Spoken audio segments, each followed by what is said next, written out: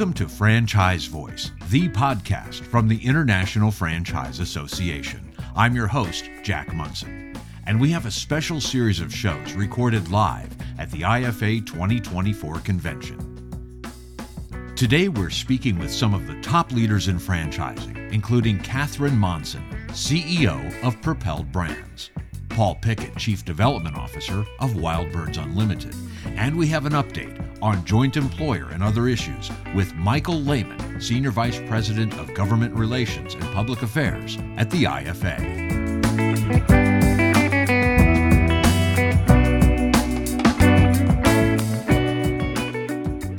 We are back in Franchise City with one of my favorite people in franchising. It's Catherine Monson. How are you, sis? I am doing great, bro. I think really it's because my last name is the same as yours that I'm your favorite. That could be. No. You're a little partial to me because of that. Well, that could be part of it, but I'm also just so impressed by everything that you're involved in. You are the current and latest winner of the IFA Hall of Fame Award. So tell me about the award and what this means to you. Well, I have to tell you, I'm just blown away. I do what I do because I love franchising. I do what I do with the IFA and the board of directors and being chair for 2 years and on Capitol Hill only because I love franchising. It was not to get an award. I never thought about getting an award. But I'm really blown away and appreciative of the recognition. And when I look at the amazing group of people that received the Hall of Fame Award prior to me, it is mind-blowing to be considered part of the same group. You know, I've thought about that with a few of the other award winners we've talked to recently, and instead of thinking about the people who came before you, think about all of those people who will come next. You know, the Hall of Fame Award winners for the next 10, 20 years, they're going to say the same thing about you, that they're amazed that they're in the same category with Catherine. You know, I haven't even thought about it that way, and I don't know that I can wrap my head around it that way, but, you know, somebody asked me recently, like, what is the essence of you? Like, what drives you? And, you know, you already know that I grew up in an abusive alcoholic home, and through lots of stuff I learned I had to make a decision to be a victim or a victor. I chose victor. And then likewise, I made a decision that what I'm about is making a difference in the world. You know, somebody came up to me after my acceptance speech and said, that was so amazing, you didn't talk about yourself once. It's like, well, why would I talk about myself? This is about franchising. This is about protecting the model. This is about mentoring others to grow them in their franchising knowledge. This is about making a difference and focusing on franchisee profitability. And so that's why I'm ignoring your statement. All right, well, I'm not going to let you ignore it for long, because I do want to ask a follow-up about sort of the next generation of leaders. I'm sure you get asked a lot for advice and tips and you know, how do I get my career going in the right direction? How do I get my entrepreneurship going in the place I want it? What types of things are you hearing from the next generation of leaders, and what are you telling them typically? Well, I do get a lot of requests for advice. More importantly, I get a lot of requests for mentoring, and I'm always happy to mentor those that are actually willing to take mentoring. What I expect of someone who's going to be a mentee is they let me know what their topics are they want to talk about in advance. In other words, they have an agenda, and I can prepare for it. And then if they are implementing suggestions, or at least telling me why they haven't, which is fine, what I suggest may not be right for everybody, but I am very interested in mentees that are willing to have an agenda, know where they want help and advice and guidance, let me know ahead of time, and then keep me posted on how they're going and developing in their career. But I hear from people that are just starting in franchising, got their first job with a franchisor, and people who are founders and are working to get to that almost to 100 location level. And so based on where they are, I would tailor my mentoring and my advice. Excellent. So let's talk about franchising in general in 2024. The theme to this year's convention is Franchise Smarter, which I kind of love. What does that mean to you, to franchise smarter? Well, I'm going to back up a little first and say that the reason I was willing to be a volunteer on the IFA Board of Directors, and even before that, the reason I was willing to be a volunteer on the Franchise Relation Committee for 8 years before I got on the board, is because franchising is a wonderful tool. It's a wonderful model. It's life-changing. It is the most democratic form of wealth creation. Anybody, whether they're black, white, or purple, male, female, tall, short, whether they were born in the United States or born anyplace else, it doesn't matter what side of the railroad tracks they grew up on. If they find a brand they can be passionate about, and if they follow the system and work hard every day, they can create generational wealth for their family. That's what's so amazing about franchising. I love it, love it, love it. But when I think about Franchise Smarter, and why I got involved in the IFA as in leadership was there were a lot of folks that have a great concept, they own one or two or three, and then someone says, hey, you ought to franchise this? And that always sounds good, like it's easy, and then people are just going to give you money for your concept, and they don't understand franchising best practices. And they don't think about franchisee profitability. They think about revenue. I'm going to get a percentage of the revenue as royalty. Let's just grow revenue. Who cares what the profitability of the franchisee is? And so when I think about Franchise Smarter, it's learning the best practices. It's implementing the best practices. It's not giving it lip service. It's really doing it. It's doing the hard work. It's franchisee engagement, franchisee involvement, face-to-face time with franchisees, really listening to their challenges and concerns and finding ways to solve them, right? So to me, that's what Franchise Smarter is about, or responsible franchising. I mean, it's all the same thing. It's the best practices, and the most important thing is franchisee profitability. David Barr has a definition of great franchising, which is when an average location or an average person in an average day with average intelligence can have great results, right? It's not about only the best franchisees can have great results.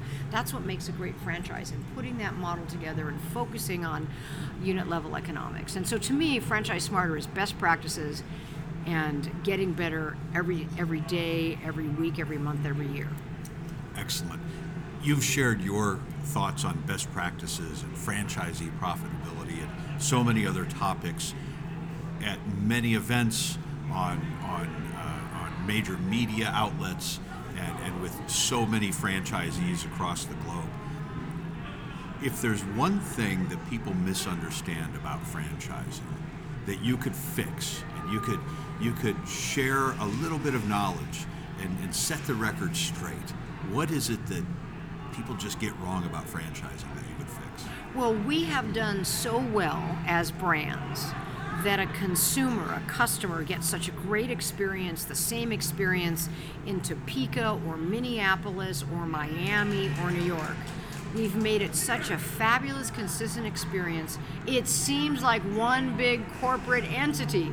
And the thing that so many people misunderstand, the thing that members of Congress misunderstand, the thing that local, state, and city officials misunderstand. They think it's one big corporate office. They think McDonald's is a huge corporation. It's certainly big, but that they think all those locations are owned by McDonald's. And so that's the one thing I would love to be able to figure out how to educate the world on, is these are independently owned and operated business that share a brand, work together to get and keep more customers than their competitors, but it is your neighbor down the street that owns that franchise, and that's what I wish I could educate the world on. Well, we will get there someday, I think. That's the plan. That's the plan. You keep doing what you're doing, and we will get there sooner rather than later. Catherine, thank you so much for joining me today on Franchise Voice here at IFA 2024. Great to be with you, Jack.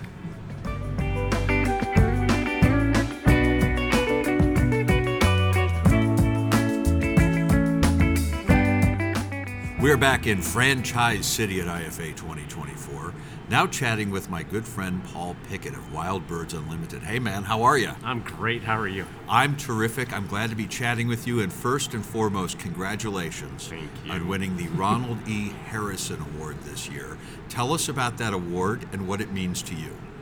Well, the award is given to an individual or a company that has consistently given back in their efforts to promote diversity within the franchise space. And my only question is, why did it take until 2024 for this award to land on Paul Pickett? Well, it's like everything else. There are those who went before you who were differently deserving, and it was their time, and 2024 was my time. Well, it is definitely the time, and you do so much for so many people in this industry that I couldn't be more proud and happy for you. This is a very different organization than it was when you entered it. This is true. Is that true? That is true. When when Matt told me that I was going to be provided this award this year, which is just amazing. And I thought we would have an opportunity, and I understand why, but an opportunity to speak. And the first thing that I thought of, and I did go home and write the speech, and I never gave, but my first thing was to actually ask the cameraman, because they always have you up on those big jumbo, is to turn the camera around and look at the audience, because that is, I'm just so overwhelmed that I had a tiny little bit to do with it, but you look out at the audience and it is very, very different than the view of the audience was in 1991 when I attended my first IFA convention. Yeah, even for me, my first IFA was 2009, and it's definitely gotten much more diverse. We've got a long way to go. Yep. As does the entire world, but it's great to take a moment and breathe and say we've made it this far. Yeah, I think celebrating where you are on a regular basis is as important as looking at what the future needs to look like. So you've got to continue to push harder and just keep the pedal down. Yeah. But you also need to stop and celebrate the wins and the differences that have been made. Absolutely. The folks who are coming up next, right? The ones who are following in all of our footsteps, and they're going to be winning awards 10, 20 years from now. Think about those kids. I call them kids. I probably shouldn't, but to you and me, they're kids. They will be looking at people like you and some of the other award winners this year as the same way that you're looking at some of these folks from 10 or 20 years ago. So think about that. Yeah, well, number one, the thought of being thought of that is that old is a little bit grounding. But yeah, and I think taking the time to honor those that fought the fight, and it probably was a harder fight, Oh, yeah. And, yeah. I mean, I'm lucky. And I'm very lucky in that I am a white, cisgendered man in business, right? Mm-hmm. So I had my own things to work through and to, discrimination, but not like what so many others have overcome. Right. So let's talk a little bit more about that next generation. You're very involved in mentoring, coaching. I know you're on the board of, is it the University of Louisville's program? Yeah. I'm in this.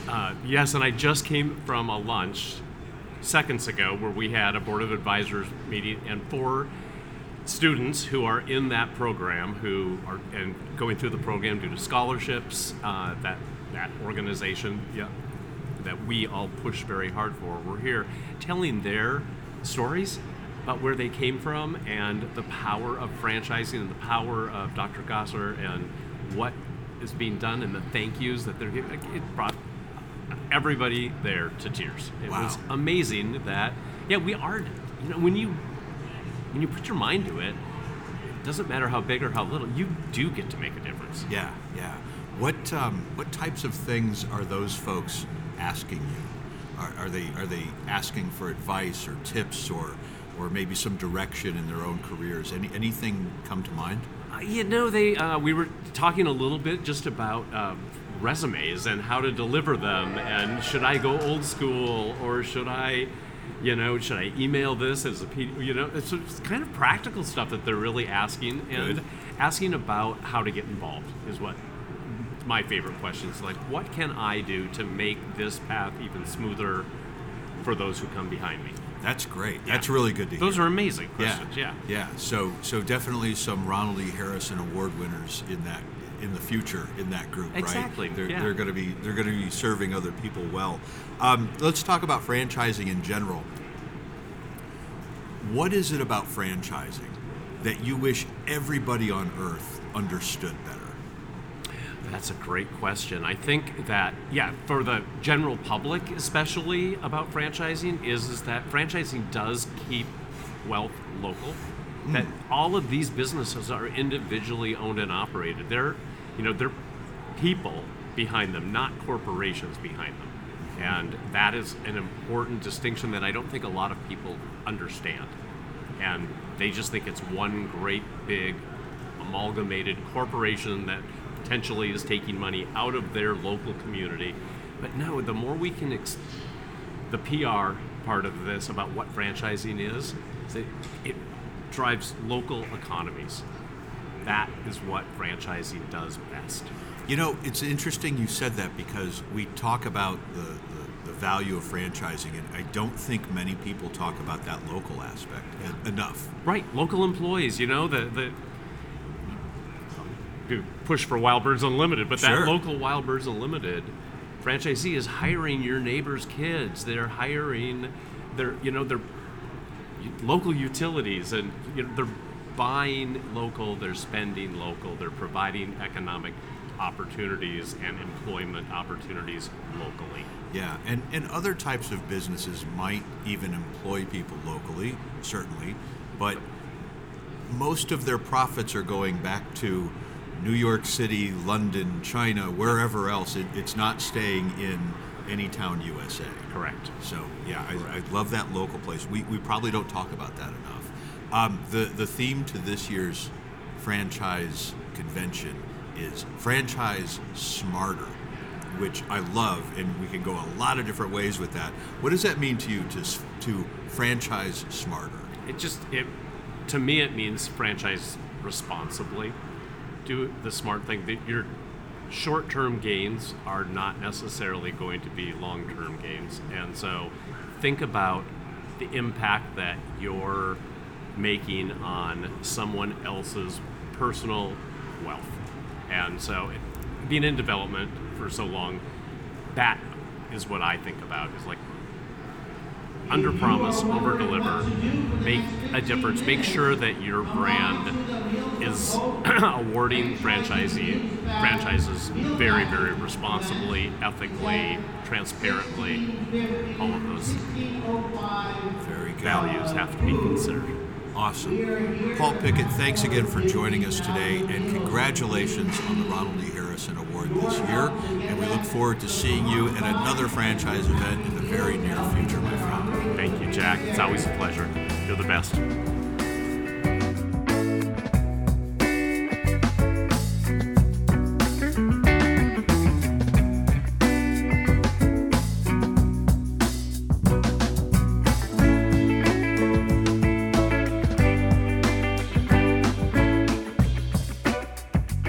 All right, we are back in Franchise City on the Franchise Voice Show at the IFA 2024 convention. Michael Layman, the Senior Vice President of Government Relations, is joining us today. Mike, how are you?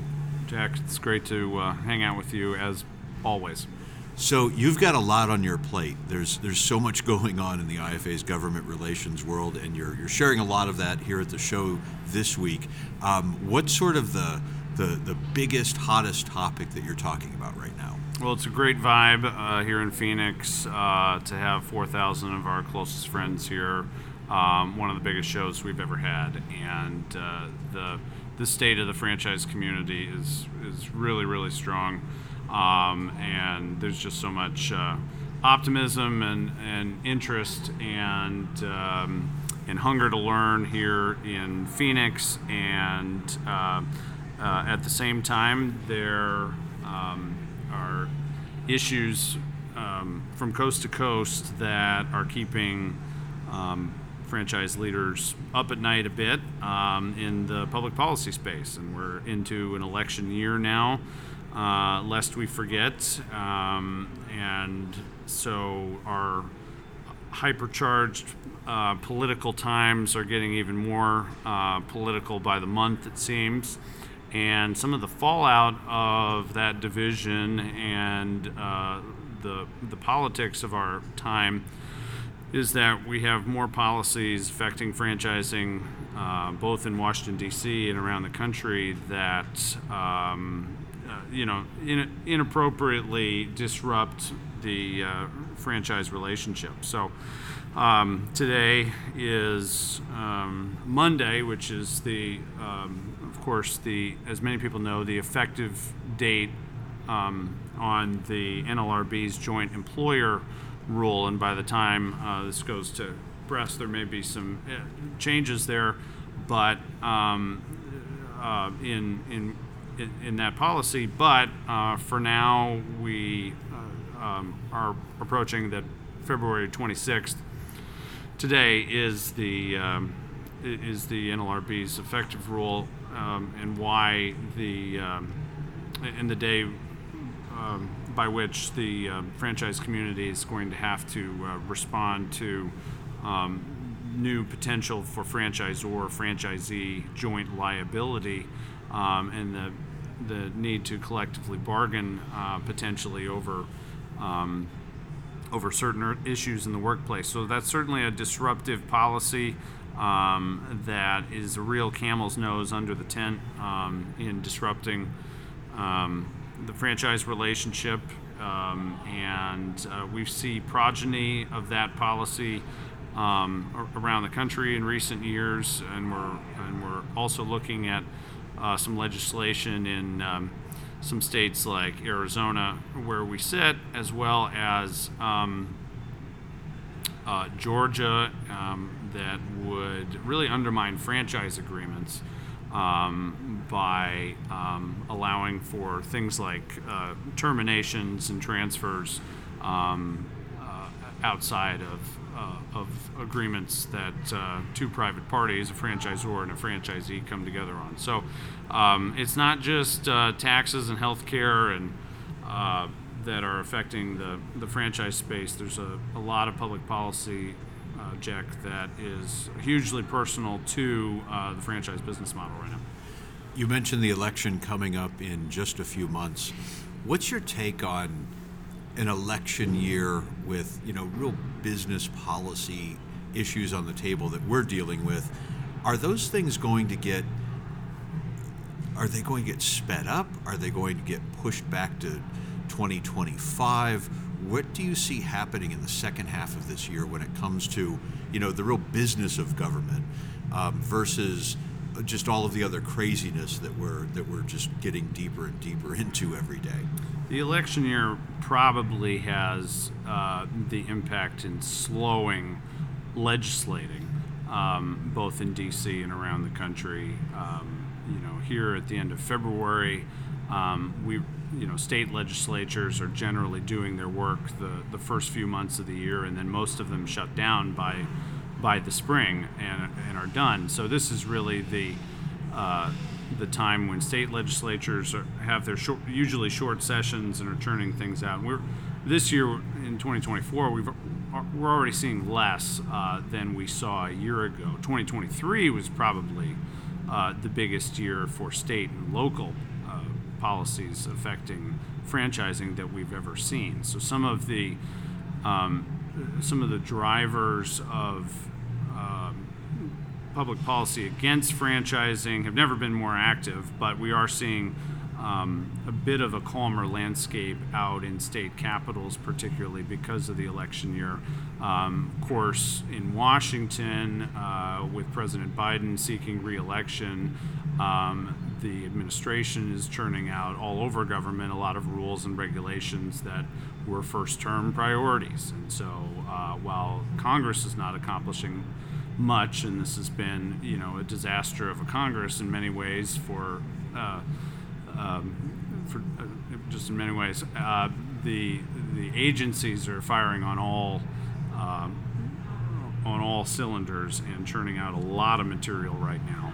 Of course, the NLRB is the acronym, basically a four-letter word in the franchise community for their advancement of joint employer rule that just does not consider the complexities of franchise relationships and the way our community operates, But the Federal Trade Commission is also a place where we expect them to tinker, if not meddle, with the FTD and potentially the franchise relationship. So the election year has it's a double-edged sword. There's probably less legislating and more regulating here in 2024.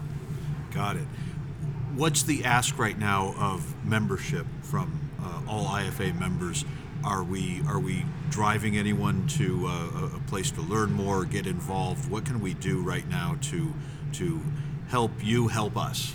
So on everyone's radar screen should be the NLRB joint employer rule, and we have an ask for every single IFA member, and frankly all of their colleagues, friends and family, is to sign this White House petition, this petition that we will deliver probably this week to President Biden, urging him to protect franchising and sign the legislation when it passes Congress to repeal the NLRB rules. So we expect the U.S. Senate to to consider it within a matter of days. The House-passed legislation to repeal the Joint Employer Rule, this Congressional Review Act resolution that we've been talking a lot about. And so every IFA member can go onto our Franchise Action Network page and sign the White House petition.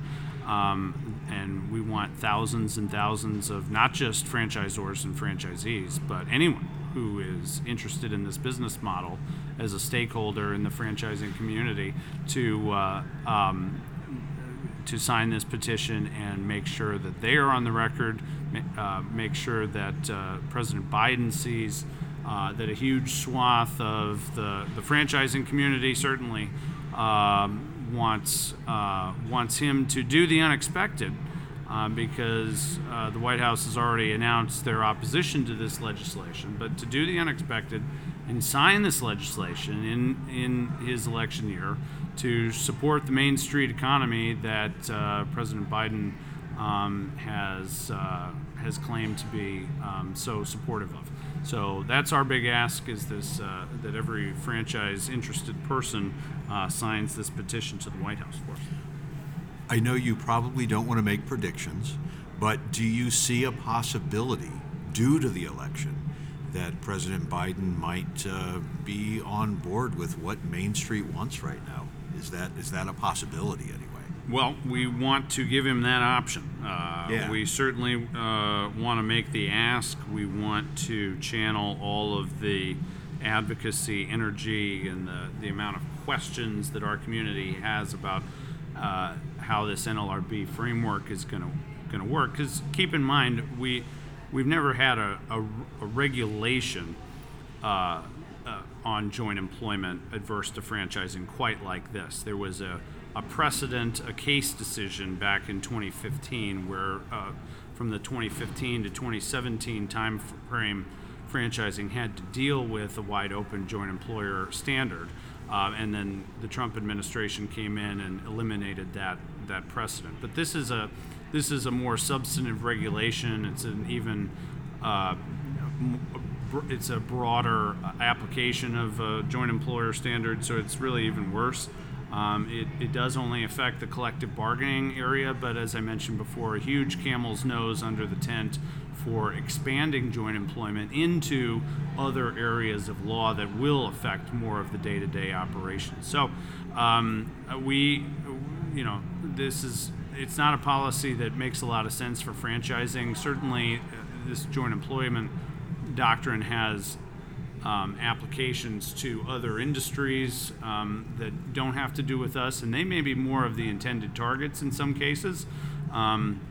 But at this point, Jack, franchising has some public policy opponents that want to disrupt this business model for their own benefit, and they don't care about the collateral damage of franchising. So we're making that case. We had Matt Haller, our CEO, led meeting with White House leaders back in December, basically telegraphing that our opposition to this rule, and that we're going to be communicating to the White House in a number of ways. And this petition is an all of franchising approach. We want everybody on it, and we're going to give President Biden the opportunity to surprise everyone.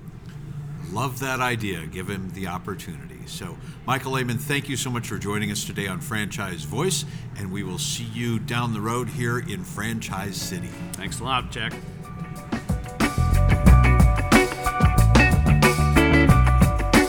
And thanks to you for listening to Franchise Voice from the International Franchise Association. For more information, go to franchise.org.